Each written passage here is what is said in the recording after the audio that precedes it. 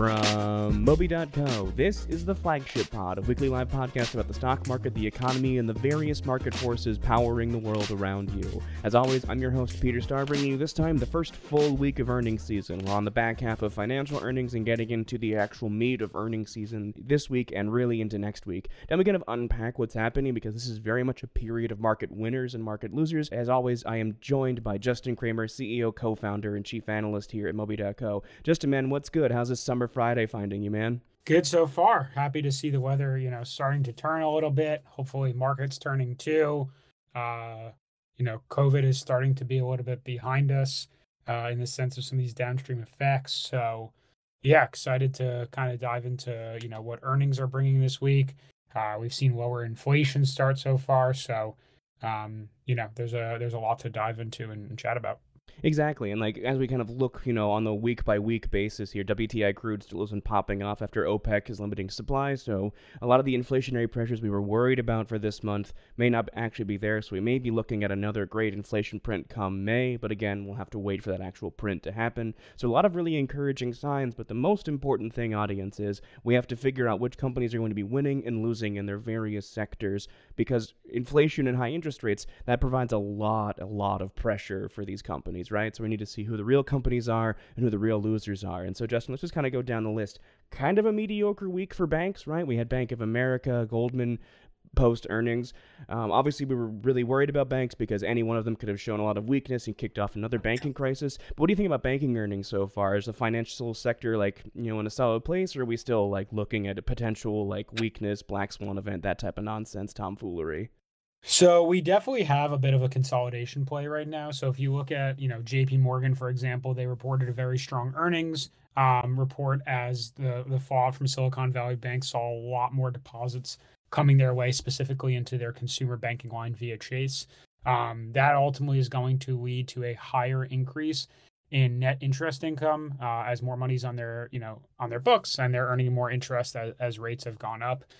Subsequently, the deposit outflows have been down, and then also they have a lower cost of funds with some of this longer-term debt that they're issuing. So ultimately, pretty strong earnings for them. Although going forward, for them it should be a little bit different. But for most companies, they're going to start really starting to pause, share buybacks, which has been a huge part of the last 10 years in terms of artificially manipulating the stock price. So there's less shares outstanding, which ultimately then pushes stock price further up.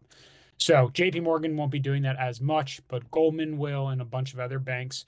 And speaking of Goldman, it's been on a case-by-case basis, but with Goldman in particular, they haven't had as good of an earnings call relative to JP Morgan. So when we look at theirs, we see, again, yes, buybacks are slowing down pretty materially. Repurchase levels should go down. And we think the slowdown makes sense because Goldman's kind of in the middle of a pretty big business shift. They're starting to sell, get rid of certain parts of their business and portfolios, and which will give up earnings. But that ultimately then, frees up capital if they're stopping these share buybacks in order to kind of shore up other sides of their business. They're getting rid of Marcus, which is their consumer kind of banking, thing that they went for a little bit. But wealth management and other sectors were really strong. So what we're kind of seeing across the theme in the financial world is big banks getting more inflows. They're getting more net interest income for the large players when there was a flight to safety. Wealth management has been a kind of strong area, but obviously M&A volumes are still down, which is a large driver at Goldman and some of these other institutions. So it's just going to be a little bit of a muted outlook for the near term. Past that, when we start looking past, specific banking trends, looking at spending trends, we're seeing some pretty strong news come out of American Express and Visa, who are two of the largest, credit providers in the U.S. And so specifically when we look at those two, where we're seeing the growth is actually in the corporate side of the world, which might be a little surprising.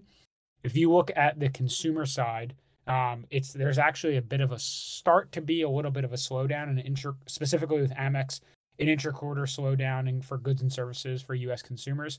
But past that, there's really been a strong pick back up in T&E. So basically taking clients out and things at the business level, corporate travel, So this, there's more events. People are attending these events in person, conferences, hosting client dinners.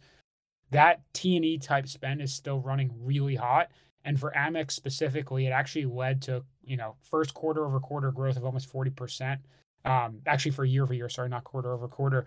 So loan growth, like their growth there is still kind of is now, better than it's been in a while, but overall numbers are still a little bit pre-COVID. So we'll still see strong, growth probably over the next few quarters. So long story short, we look at these kind of credit stocks and spending stocks as having really good tailwinds. Having said that, Visa is close to trading back to its all-time high, which might sound really surprising, but corporate spending is still coming back in a big way. Corporate travel is coming back in a big way.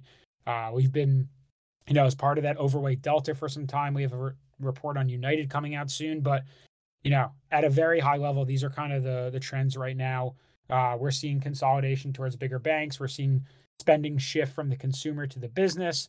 But again, most of these companies are still going to try and be pretty defensive, cut back a decent amount of spending, given, there could be some sort of, whether it be black swan event or recession right around the corner. Exactly, and that's kind of the two-tiered beast we're watching right now. Because as we watch, consumer credit, slow down a bunch, and as we watch certain companies, especially this week, really start to falter under the weight of rising costs, and we'll get to that more maybe later, maybe more next week as we sort of like examine this further. We're looking for those moments that kind of turn this into a recession. Of course, the big news that's going to help us understand where we are, sort of like nationwide, is coming out next week. Actually, audience, if you're listening to the recorded version of this podcast, you're a day away from knowing the U.S. GDP number, which is going to come out soon. We had 2.8% GDP growth last in Q4, so we're hoping to see that growth continue. An actual recession, of course, is a decline in growth for 2 consecutive quarters, which means technically we kind of had one in 2021, but the people who measure whether or not it's a recession or not were like, yeah, it doesn't super count. I don't know. So you can kind of say the recession already happened and we're recovering from it, or are we heading to sort of like a shallow, like the inflation's over, but interest rates are just hurting us too much, so we're going to see that kind of go down as well. So a lot of factors there that are playing out.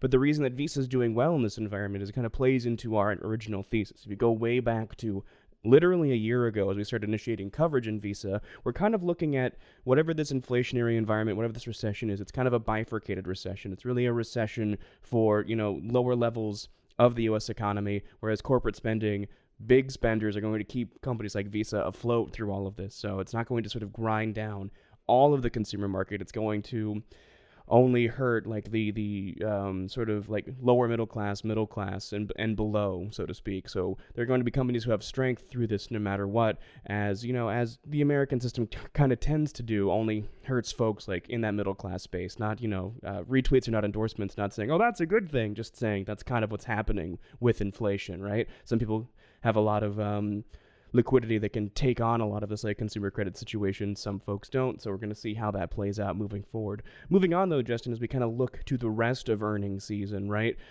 So banks, we're seeing good things and bad things. You did mention Goldman real quick, and there's already an audience question about Goldman. One other big event that's kind of surrounding this question around consumer credit is actually Apple.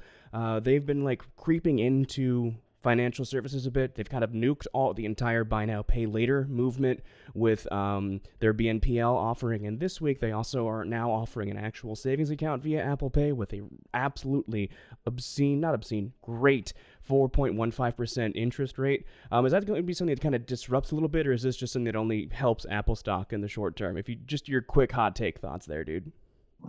Yeah, it'll be interesting to see, like to your point with Apple stock, how it does. I mean, we're still going through the numbers, so it'll be interesting. I don't know necessarily if we have a take on it right now. Our analyst team is still looking into it. I'm not sure if you've had a chance to kind of review it and give your thoughts there. I mean, Apple has the most like free cash of any company on earth. So if anyone can pull this off, it is Apple. But it's interesting that like this is the angle they're going for when we've been waiting for other products from Apple for a long time. Where's the Apple EV? Where's the Apple AR headset that's supposedly going to be launching at WWDC this year? Where are the big announcements? Apple's just kind of trying to take over the world, right? It's like anything that can be done through your phone or through some sort of display they want to own. So banking is a huge part of that. They've had the Apple Card like Apple Pay rather for a long time. They have introduced the Apple Card. Now they're doing Apple Savings. They'll probably do more banking and traditional kind of banking products, credit products. They might even start. I wouldn't be surprised one day if they start extending loans and doing mortgages. I mean, they have the consumer products, they have the banking products. They've done a huge amount of wearables in healthcare. If you really think about, Apple Watch and all the things they're doing there, VR, the car, all these things are a part of it. But I mean, they just continue to innovate and be strong executors. So like we've continued to be overweight for them for quite some time. Yeah, we will, obviously, because right now we're kind of in the dry phase of news for Apple as the hype cycle begins to sort of kick off, leading into WWC, which is next month, leading into their next product launch. The only really interesting thing right now in Apple is just seeing how much they are shifting production to India from China, and how that affects the U.S. sort of China relations situation we've got going on. But that's another conversation for another time. Apple's hype cycle is a month away, so let's keep talking about where we are in the present, Justin. Let's keep figuring out what's happening in the market at large. So after banking, we kind of got into more consumer services. We saw some airline stocks do okay, but the main headline in the middle of the week came from Netflix, where we saw they've just not hitting subscriber numbers. Stocks tanking a little bit. Is streaming still a good business? Like, is Netflix able to pull out of this kind of dive? Or are they going to be having this issue forever until they actually start cracking down on password sharing? Yeah, I mean, with Netflix, it's interesting because they've hit such scale; it's hard to continue growing. But kind of key takeaways so far is they are like the streaming winner more or less. Um, so and they're already priced as current stock price, so we're kind of equal weight until something dramatic happens outside of what they're doing now. Like they've hit such scale, it's hard to price an additional upside past that. Paid sharing and the ad tier opportunities are significant opportunities for them. But they basically, they're already largely captured and reflected in the stock price and the valuation. So it kind of creates this like equal balance of risk and return where we are right now.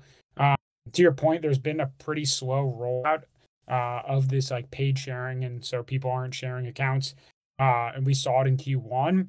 It may end up leading to more like, subscriber growth because they've only rolled it out in 4 markets this year, which is a lot less than expected. So that does create like a favorable, year-over-year comparison looking forward, potentially for some more like growth vectors. But it also then may increase churn if people, don't want to be using the accounts as much anymore. So, it's hard to really say how that will go. So there's a little bit of uncertainty around this timetable and how it creates potentially or not a wider range of net ads in the long run. So ultimately, we're kind of tracking them around what the street is in terms of the consensus expectations for go forward additions, given what we've seen over the last decade plus of their business. Past that, the only thing that would really probably make us more, bullish on the stock at their current levels is that when we look at the stock right now, Netflix's kind of premium and their overall valuation reflects this expectation that top line growth, like all of a sudden, like, is flat. We're not flat, but flat to moderately up for the next quarter or two through the end of 2023.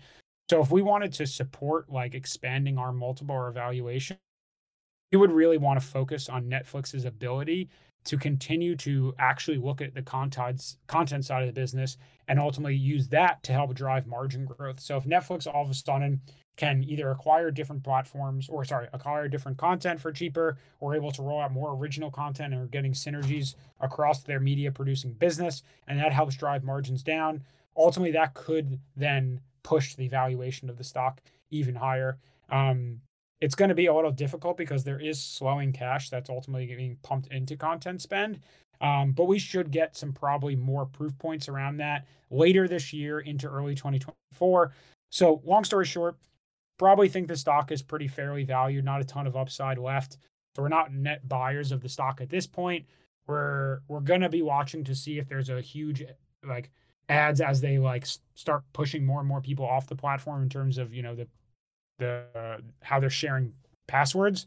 But outside of that, I think the biggest opportunity is really going to be on the cost cutting side as it relates to, again, creating content at scale and driving down margins or driving up margins by driving down costs. So that'll be something we watch for, but that's not going to come out really, those numbers, until then back a half of this year. So if you're watching on, what we're doing is just, for whatever position we've initiated, we're holding on, we're not adding any more, and we're just waiting to get more information.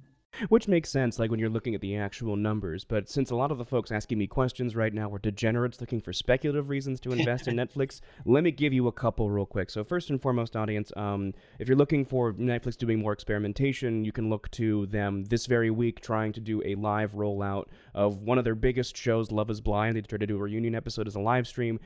It was so popular that it failed. Like too many people tried to watch it. So Netflix has completely cornered the reality TV market. And sure, they failed spectacularly, and people say, I'm never watching Netflix again, but they'll come right back when they try again. That's a great revenue opportunity for various partnerships you can do within live broadcasts, since, live is just always going to be a great advertising media. There's a reason the NFL is a great business, and there's a reason there's an XFL and USFL now, too, because ads just really work in that live sports media. These kind of live streaming medias are going to work really well.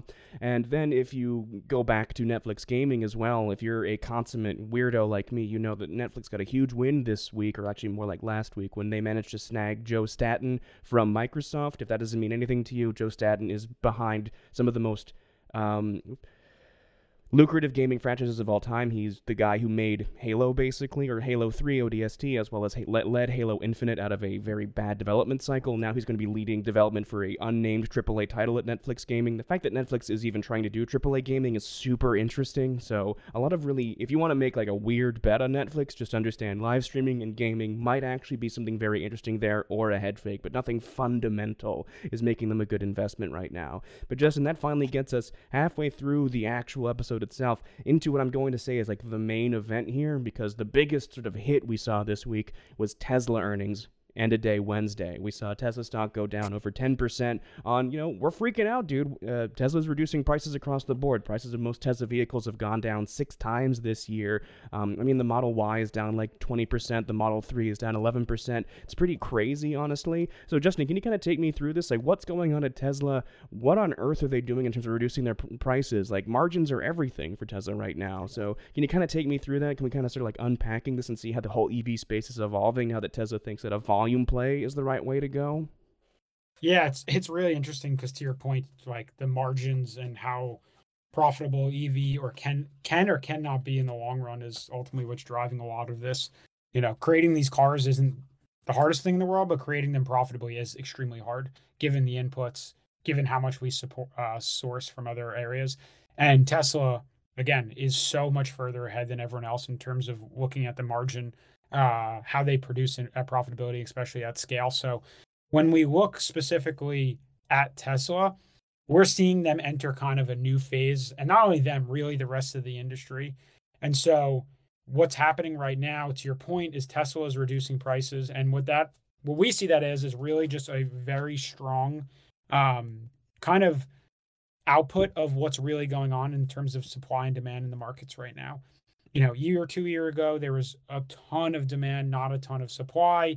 And today the dynamics have changed a bit to the point now where Tesla, like their long-term goal is eventually to be producing this at volume and at scale. And yes, does it hurt margins today in order to push down prices? 1000%. But we believe it still gives them more ability or more market share and the ability to do that because no other company really can. And so when we look back kind of at a history lesson of Tesla, we see this company constantly evolving. So, back in 2013, when they first launched their first car, the Model S, they're trading at $6 billion, which is crazy because they were near $1 trillion at some point, in the last year. But no one thought they could do it, and people were laughing. Fast forward to 2018, and then Tesla starts consistently to generate profits in excess of the regulatory credits they were getting, which they're one of the only companies to do that. And then investors saying, whoa, like now they're profitable. They're growing fast in just a 5-year gap. Then in 2019, Tesla begins production in China. And they're starting to, generate now instead of just more profit, they're generating higher cash flow and higher margins. And now we're thinking, okay, they don't necessarily need external capital. They're self-funding. Well, fast forward today, and now Tesla has achieved industry-leading margins and cash flow. And they're more or less being driven by unmatched scale in EVs that you're not seeing elsewhere. So where does this kind of leave Tesla going forward? As I was saying, I think this is now a new phase for the industry and for Tesla specifically. At the end of the day, we still believe Tesla represents a much better risk-adjusted opportunity than pretty much any other EV name. They have cost and engineering leadership well over like well over anyone else in terms of expertise, and they have a ton of growth potential vectors, whether it be via revenue or via even cost cutting. They're just so far past the competition. But investors probably are going to need to prepare for over the shorter term a huge number of trade-offs in order to get that, continued industry-leading car and numbers. And so what that means is lower gross margins, lower operating spend, and then by doing that, they'll be ultimately driving higher EV market share. Um, and so, despite the increasing competition, we believe Tesla is still going to be in this position to expand its relative cost leadership. It's going to drive more cash returns. And honestly, over time, we just expect that Tesla will continue to outshine others. There'll probably be a mass consolidation. So they'll buy others, other people will merge together. But things are playing out in real time. GM was a huge player a year or two ago. They still are today. But we were talking about Mercedes, we were talking about Porsche, and now we just released a report the other day talking about Ford and the efforts they're making there. So things are changing all the time. The one constant is that Tesla still is so far past everyone. Margins will be compressed in the short term, 100%. It is pushing the price, down a steady amount. But over the long run, again, multi-year time horizon, we still continue to love this stock. And it's really, I think, the most clarifying thing about this, rather than saying, oh, the sky is falling, Tesla's reducing prices, what are they doing? It's not about Tesla right now. It's about, we finally have clarity, Justin, over who Tesla sees as their competition. Tesla has managed to get a lot of this margin play off of their ability to brand themselves super well. And we thought branding meant that Tesla was always going to try to be more of a luxury play. And so that meant that moving forward, Tesla would think of Mercedes as their principal competition moving forward. But reducing their prices like this, Elon Musk talking about the volume play in the earnings call, we now know who Tesla is the most afraid of, and it's the Ford Motor Company, which is why our analyst team managed to put together a pretty solid report on exactly why Ford is not a threat, but a really strong force in the EV space moving forward. We initiated coverage in Ford finally, based a lot on the realignment they did last month. Ford has completely restructured how they're doing their things corporately. They are going to be doing 3 verticals now.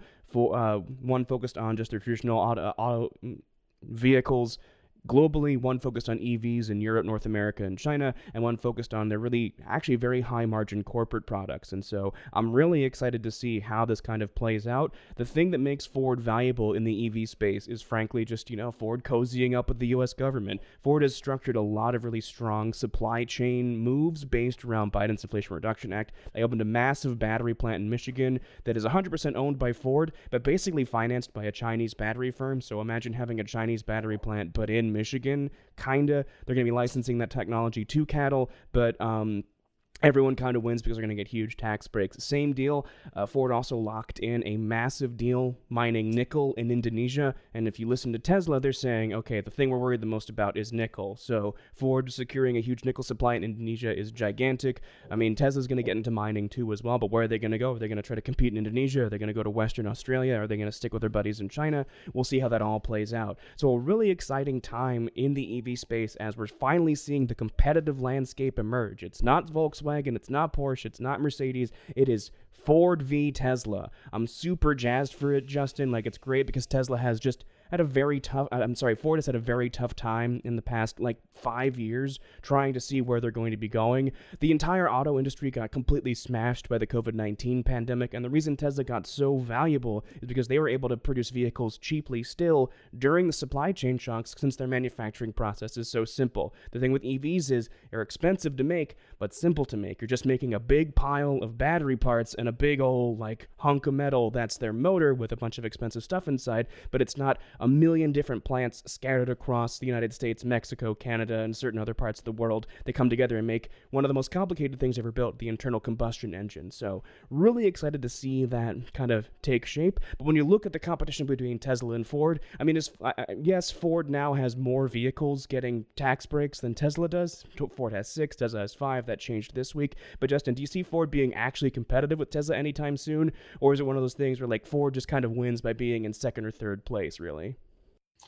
Yeah, I mean, so it's not a winner take all market by any means. So to your point, Ford can easily do great by transforming themselves to, their combustion based engine to more of EV model over the long run. And, second, third, fourth place ends up, still increasing their stock price and their value a ton.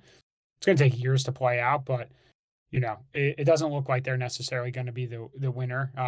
They've made a lot of strides, but Tesla, they really started this project almost a decade before everyone else, so they're still like really light years ahead. But being in second, third, fourth place in a completely new market isn't a bad thing. We're still hedging our bets with newer players like Lucid and Rivian. I know their stock prices of especially Rivian has gotten crushed. Still hopeful for them in the long run, and we can use them as bets to hedge other parts of the EV industry from a front end facing perspective, not necessarily on the supply chain side. But Ford, we're not looking at them as like an opportunity to beat Tesla, but given where they trade today and their upside capability, they might have even more upside on a percentage basis than Tesla does, even if they come in second or third place.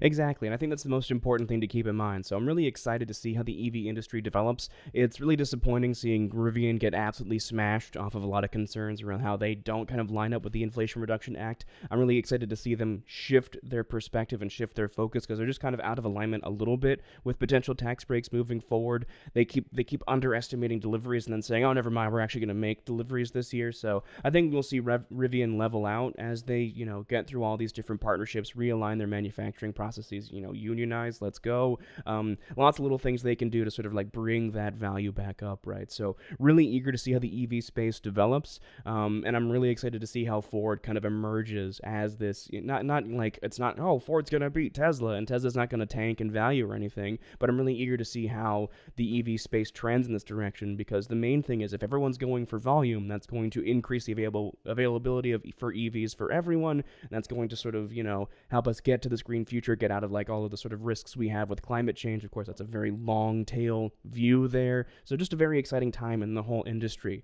Regardless, Justin, we're kind of getting up on time here. It's been a really solid week. We're looking forward to a lot of really awesome stuff next week as well. GDP is going to be the biggest thing. It's going to be a big week for pharma earnings as well. So we can finally start talking about the healthcare space and how all that's playing out as well. But Justin, any final thoughts from you? Anything we kind of missed before we go ahead and read the credits here? As always, I'm amazed this conversation was as long as it was, considering how fast it felt. Yeah, no, it's been a good conversation. We talked about it briefly last week. Again, these AI tools, from a disruption standpoint, are going to fundamentally change, the way we all think about the economy and efficiency. If you even think about inflation, the one way to push inflation down without, artificially changing demand, which is what the Fed is trying to do, is by changing supply. And these tools can make people significantly more efficient, which ultimately means that we can then create significantly more products for people at the same price, which is what efficiency is a measure of.